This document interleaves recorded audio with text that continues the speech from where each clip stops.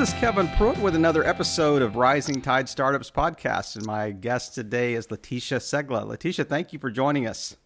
Hi, Kevin. Thank you very much. Hello to the audience as well. I'm very excited to join. Well, please share with our listening audience, who is Letitia Segla? Okay, so I am an independent consultant and I provide various services to organizations, mainly within the banking sector.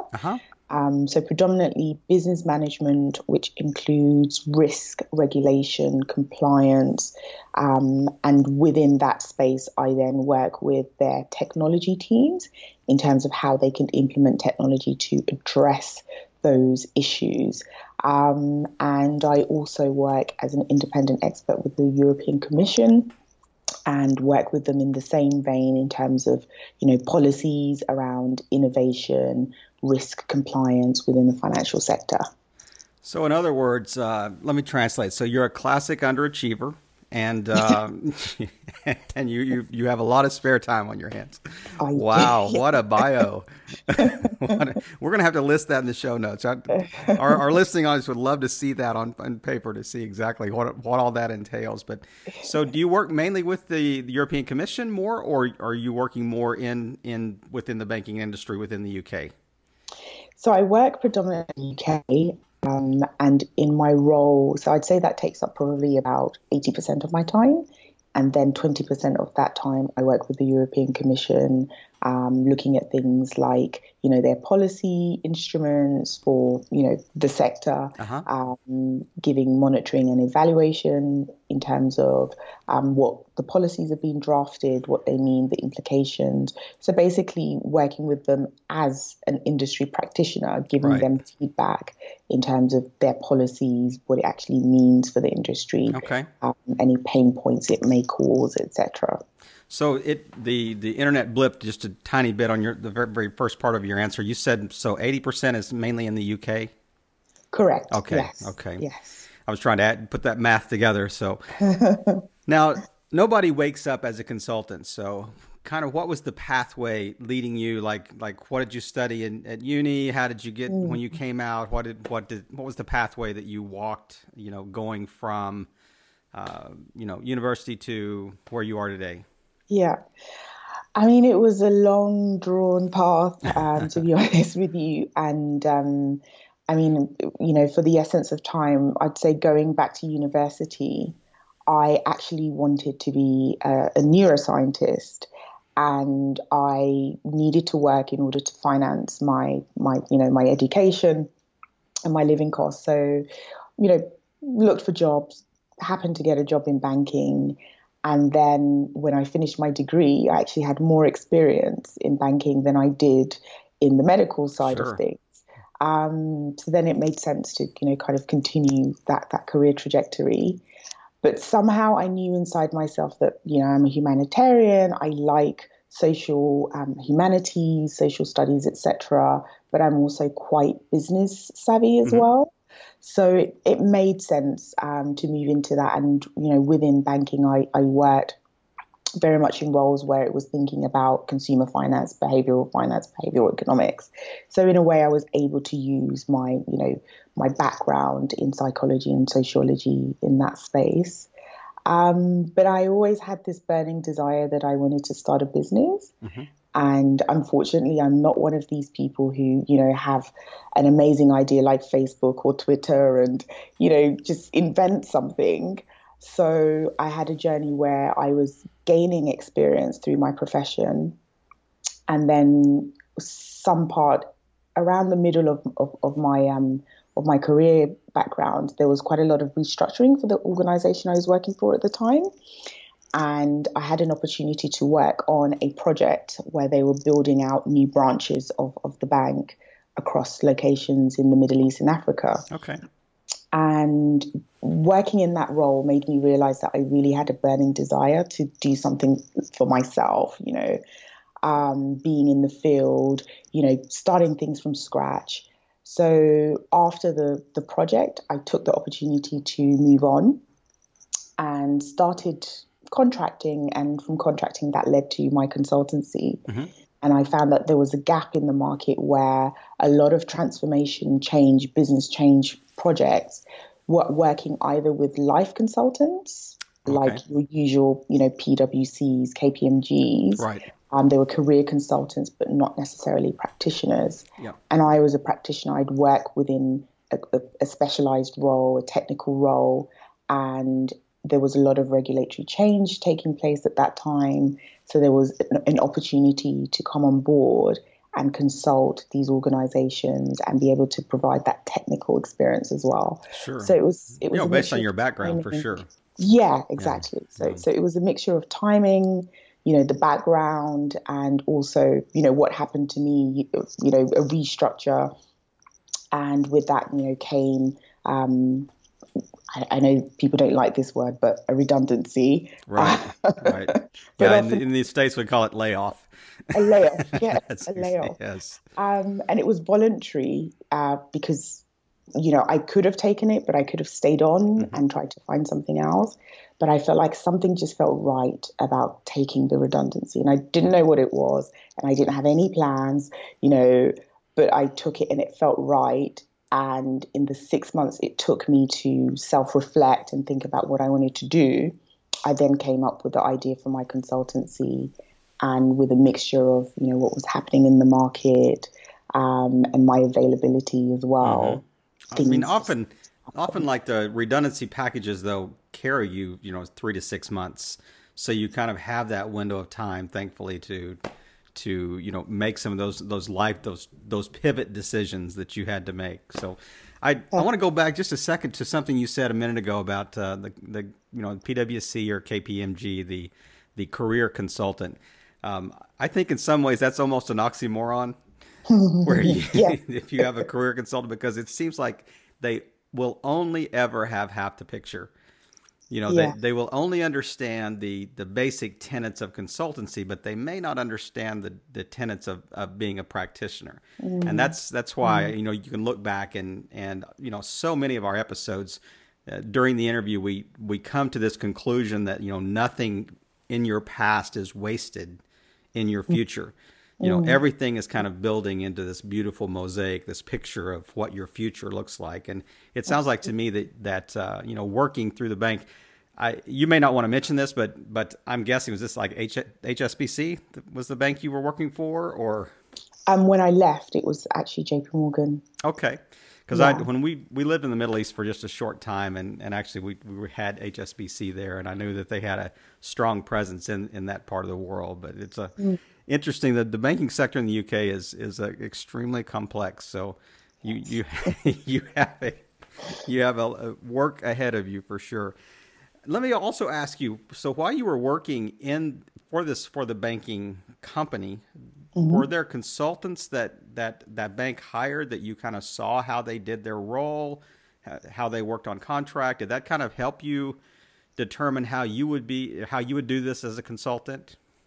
Yeah, absolutely. I mean, my comment about career consultants, I hope that's not taken in, any kind of derogatory light. No, I used it that way. No. Because, I think sometimes when we talk about other professionals, sometimes people think you're being, critical. And by no means am I being critical about that. My point was that, that technical industry experience isn't always there, but that creates an opportunity for people like me to step in. Exactly. But what I lacked was this ability to sell myself, and consultants are brilliant at that. They talk to people all the time. Right. They're selling themselves all the time. They're speaking to stakeholders, presenting results. So they're very good at self-promotion. And that's something that I didn't have because I was a subject matter expert. Sure. I was siloed. I was good at, my data, so on and so forth. So looking at these consultants and seeing the way that they engaged with the stakeholders, looking at the way that they presented information, and they presented themselves, made me think, actually, that's probably what I need to work on the most. And then saying that as well, there's that side of things, but also consultants, they know best practice because it's their job, it's their industry to know best practice. Exactly. So from that, but across the board. Exactly. Not necessarily industry specific, But across the board, they would know. Yeah, that. Yeah. Exactly. Yeah. So I felt like those are really important skills, self-promotion, and then also knowing best practice. So I had a lot of work to do. And of course, it's still a work in progress. Aren't we all? Yeah. And I don't want to, kind of idealize my journey, because I think often people see where someone is now, but they don't necessarily know all the intricate details of that journey. And there were fears in that journey. There are still fears now. Sure. Being made redundant, thinking, okay, yes, I have 6 months severance package, but what next? And when you don't have an income for a period of time, you realize, oh my gosh, this is dwindling. Actually, what I do have. I mean, 6 months sounds like a long time until you're actually in the middle of it. Yeah, exactly. So there was a lot of work to do in terms of how do I survive? Do I sink or swim? Right.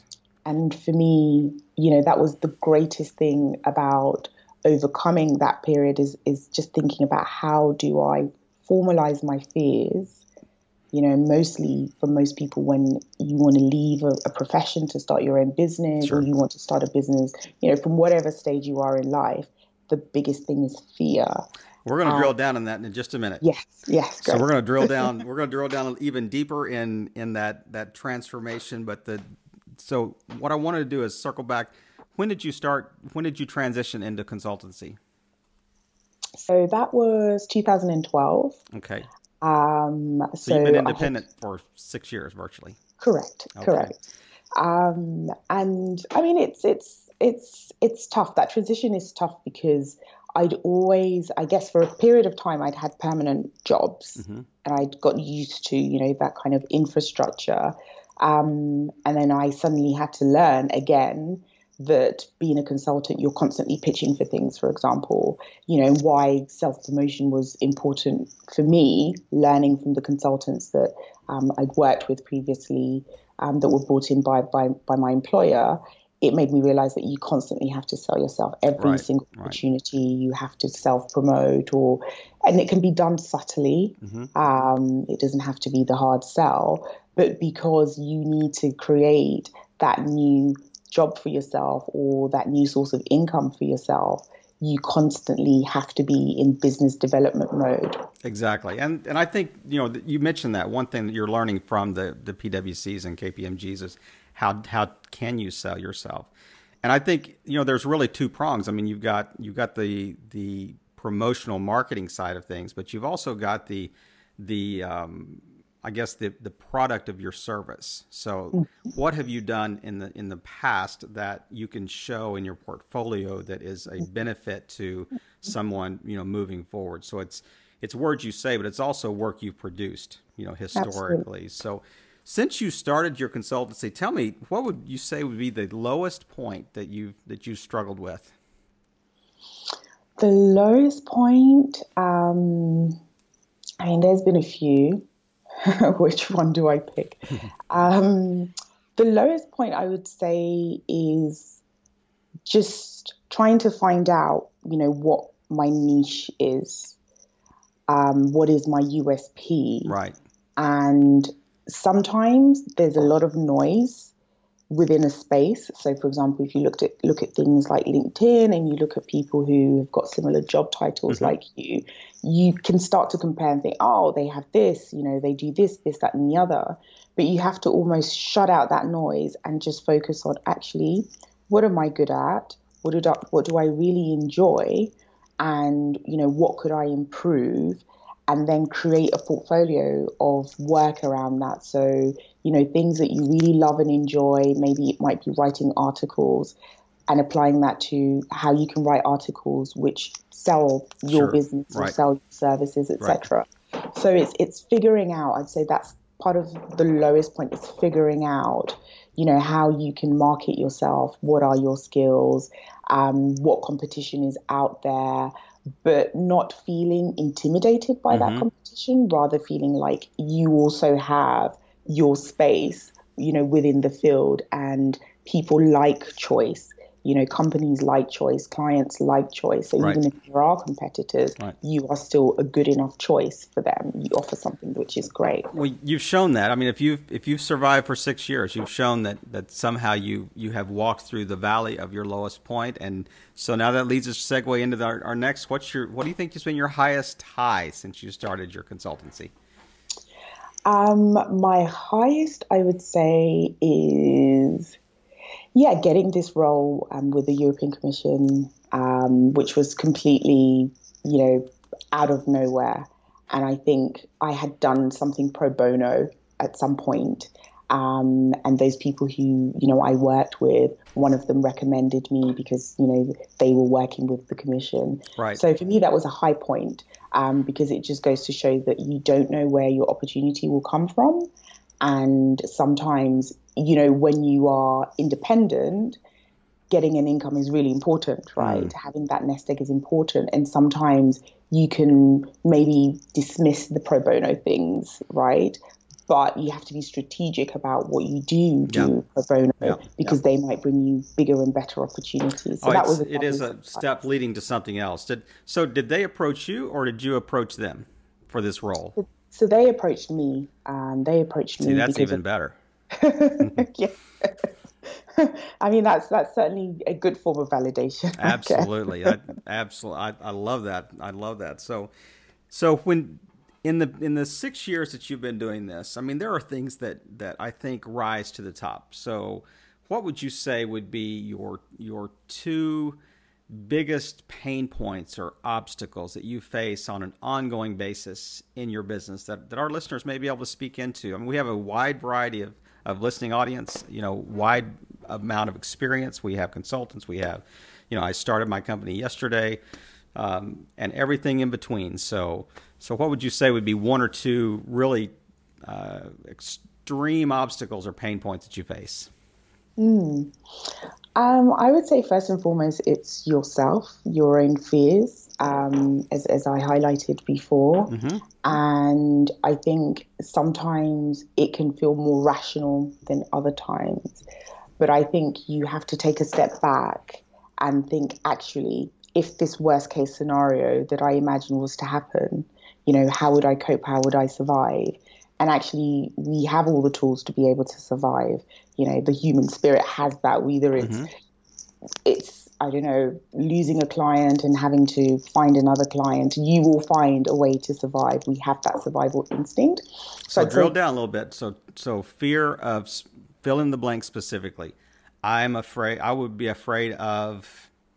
Yeah, I'd be afraid of losing a client and therefore losing my income. Or the business failure as a whole? Or are you talking about more specifics? That could be it as well. I think initially in the beginning, I felt like the business failure as a whole was the biggest obstacle, the biggest pain point. Yeah. But then that may have abated over time, yeah. Exactly. When the EU comes calling, that probably helps abate that fear. I'm sorry, I didn't mean to interrupt. Go ahead. No worries. But then you get these, kind of subsets of fears as well. Sure. So I think fear is the biggest thing.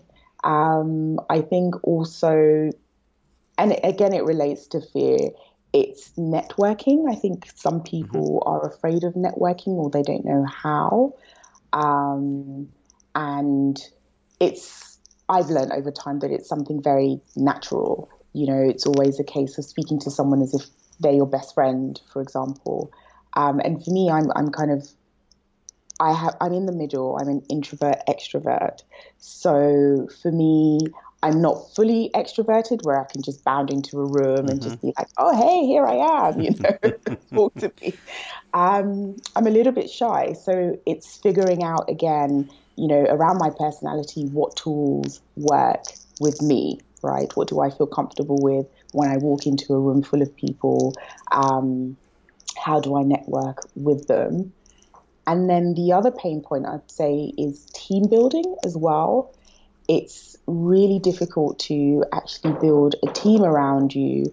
And many of those difficulties may come from things like living in London where it's such a transient place. Sure. People move around all the time. Yeah. So you might find the perfect person, but it may not be for a while. Sorry, it may not be for, as long as you would have Right. liked. And then, of course, actually managing people, working with people, motivating people. So things like that are pain points. And I think when you come from a large organization, you know that you learn how to work with people, you learn how to negotiate with people, and agree on things. But when you suddenly have to work on your own and you have to build a team from scratch, it's actually difficult to take yourself outside of your own little bubble and Sure. think about, who do I need? What do I need them for? What kind of skills? So building a team Right. around you and your business can be a pain point as well. Absolutely. And that one comes up fairly frequently in our interviews, about teaming and about even delegating work. And it all stems, I think, from the same kind of root cause. So with your specific consultancy, are you like a solo consultant, or do you have a team that's actually hired within the consultancy, or do you outsource and partner with and share services, or how does the structure work with your company? So I'm a solo consultant, but I work with various partners, so that I can have the flexibility, as part of a consortium. Sure. But I work predominantly on my own, in order to pitch for certain projects. But then I work with my partners in order to also co-pitch for projects as well.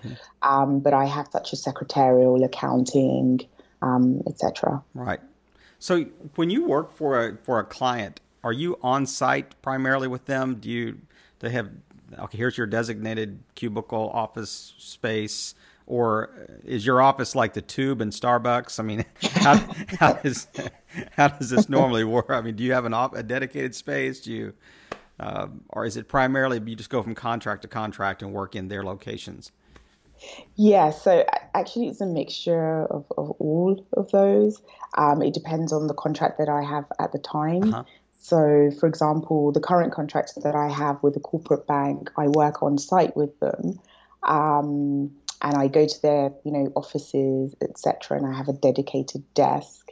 But I may also get other roles where it's more remote, Right. where I can be location Sure. independent, and therefore will be, working in the Starbucks, Yeah. or the Yeah. local coffee shops. Exactly. And it's funny actually, because yesterday on the BBC, our TV channel, major TV channel here, they were talking about how long is it, how appropriate is it to stay in a coffee shop and work, as a freelancer, because That's right. proprietors are complaining, that Exactly. freelancers come and they buy the one coffee. That's right. You've been here for 6 hours and you bought the smallest coffee on the menu. Yeah. About 2 days a week, Starbucks is my office. So, yeah, they probably would prefer that I buy more than I actually do. So, well, as we're heading kind of toward the latter part of our interview today, we want to drill down a little bit and just get to know you a little better, and just kind of get inside your head just a little bit on an area that we actually call kind of a life quad area. So it's 4 questions that are a little more drilled down specific about you. So who do you follow online that really inspires you, and why? Yes, so I follow a professor called Ndubuisi Ikekwe. You're going to have He's to a spell that in Nigerian. my show notes. You're going to have to send me a note on that one. So, Yes, I will certainly send you the link to that. And he's an entrepreneur and scholar. He's quite prominent within the States and Nigeria. And he was an electrical engineer, and then he became a banker, and then a professor. And like you, another classic underachiever. but I really like him. I really like the content that he posts, because it's always so informative. It's always so well thought out, so well researched, but it's also easy to digest as well. So, when we think professor, we think high academics, Yeah. High research. But because he's got this background of working in business and is now a professor, he knows how to mix, the more intellectual side of the topic with the practical side. And I absolutely love his posts, because it's always on point. And I can give you an example of the kind of things that he posts. So let's have a look. And we can add that in the show notes as well if you send me that link. Yeah, absolutely. I'll make sure that I do. Sorry, my internet is quite slow at the moment. Yeah, but he'll talk about things like so fees in banking, why it's driving traditional banking to lose their customers, and why fintech is working for customers. Yeah. But it's well thought out, and he really shows good examples. And I mean, why for me he's really someone important that I follow is because I think he's a thought leader. He knows his subject. It's well researched. It's appropriate to the channel as well. But it's always interesting because I feel like I learn a lot from what he says. So it's exciting. I actually wait for his post. So is there a special life quote that you try to fashion your life after? Like I would say, I mean, there's quite a lot of quotes out there, but I have something for myself, which is that the greatest power that you can have in any situation is the power to walk away. I like that. Yeah, thank you. Because I think for me, it makes me realize that I am empowered in every single situation that life brings to you. And you have that power to just take a step back and just look at it and just analyze and reflect and just think, can I continue in this way, or shall I continue in that way, or just discontinue, altogether? So for me, that keeps me going a lot. That quote is so powerful for especially a solo entrepreneur, one that's even getting started. I mean, you mentioned earlier in our interview about one thing that you struggled with early was trying to figure out your niche. And I mean, that's almost counterintuitive to somebody trying to get started. And you probably struggled with that. You think, okay, I've got to have business. So I have to have business from a broad, variety of clientele here. So because I just need business right now. But really, it's the counterintuitive part is that when you niche down, that you really more separate yourself from the competition, and you clearly identify who you are and what the service you're trying to provide. So that is such sage advice. So speaking of advice, so if you could go back 6 years, and I know you've learned a lot in the last 6 years, but if you could give yourself one succinct piece of advice, what would you tell yourself 6 years ago? I would say that what you fear is not as great as the fear itself. And you have the tools to digest that fear into smaller parts and tackle those smaller parts. Eat the proverbial elephant one bite at a time. Yes, that's right. I love it. I love that. Well, I have thoroughly enjoyed our time today, and I mean, one of the pain points you mentioned was like networking and putting yourself out there. But I mean, you're extremely articulate, and I think you have a very strong presence. So that to me is almost counterintuitive. I mean, I think you've done extremely well today, and I'm really grateful for you taking the time and sharing with our audience. And I think that they're going to be well impressed, as the Brits would say, with your with your experience with the European Commission. And is there anything that you wanted to add that I have not touched on that you think would be just a help to our listening audience? And then I'm going to wrap up by asking how we can find you. Yeah, sure, absolutely. So just going back to that fear again, and the reason I keep mentioning it is just because it is a real thing that, is a part of life. Yeah. But the way I have worked, or I've learned to work with those fears, is, as I say, to dissect them and then think practically about how do you actually resolve them at each point. And then you start to realize that actually the sum of all of my fears it's not that great. And I either have the tools or the network or the people around me to be able to help me cope, when, as and when I think this will happen. So you are more capable of overcoming those fears than you think you are. Mm. And actually, in the grand scheme of things, they're not that big, They're really not that big. Listening audience, have you heard this? Have you heard what she's trying to drill down and actually convey to us? And what a timely message because fear is so prevalent in just life itself. But primarily, where we're more concerned about that is how it affects people that are entrepreneurial in nature. Correct. And it can be debilitating. It can have analysis paralysis, and all the things of just being afraid to take that step, and even afraid to even start. Yes. So I mean, overcoming fear it's so timely, like I said, for today. So how can we find you? How can we find you online, and what's the best way to get in touch with you? Yep, so I'm on LinkedIn. I have my own website, which is letitiasegler.com. And I also have a Twitter account, which is FinTech@FinTech. So those are the best ways to find me. All right. One last question I got to ask you, since you're in that industry. What's your take on the blockchain technology? What's your take on Bitcoin and all its little brothers? I would and we'll say, keep it brief. Yes, absolutely. So I would say in terms of cryptocurrencies, there's a lot that's going to happen. But, just be prudent in terms of what you're investing in. In terms of blockchain itself, the technology itself, I think there's a vast amount of opportunity out there for how it will change industry. Yep. So I think if we start focusing more on the technology itself, we will realize actually what a benefit and how much it can change the way that we currently do things. So I think that's something exciting to wait for. What a way to end this interview. Letitia, thank you so much for your time today. And listening audience, it's your turn. It's your turn to listen to this podcast and speak into the pain points that she's identified.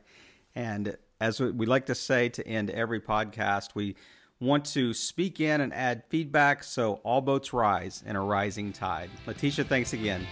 Thank you very much, Kevin.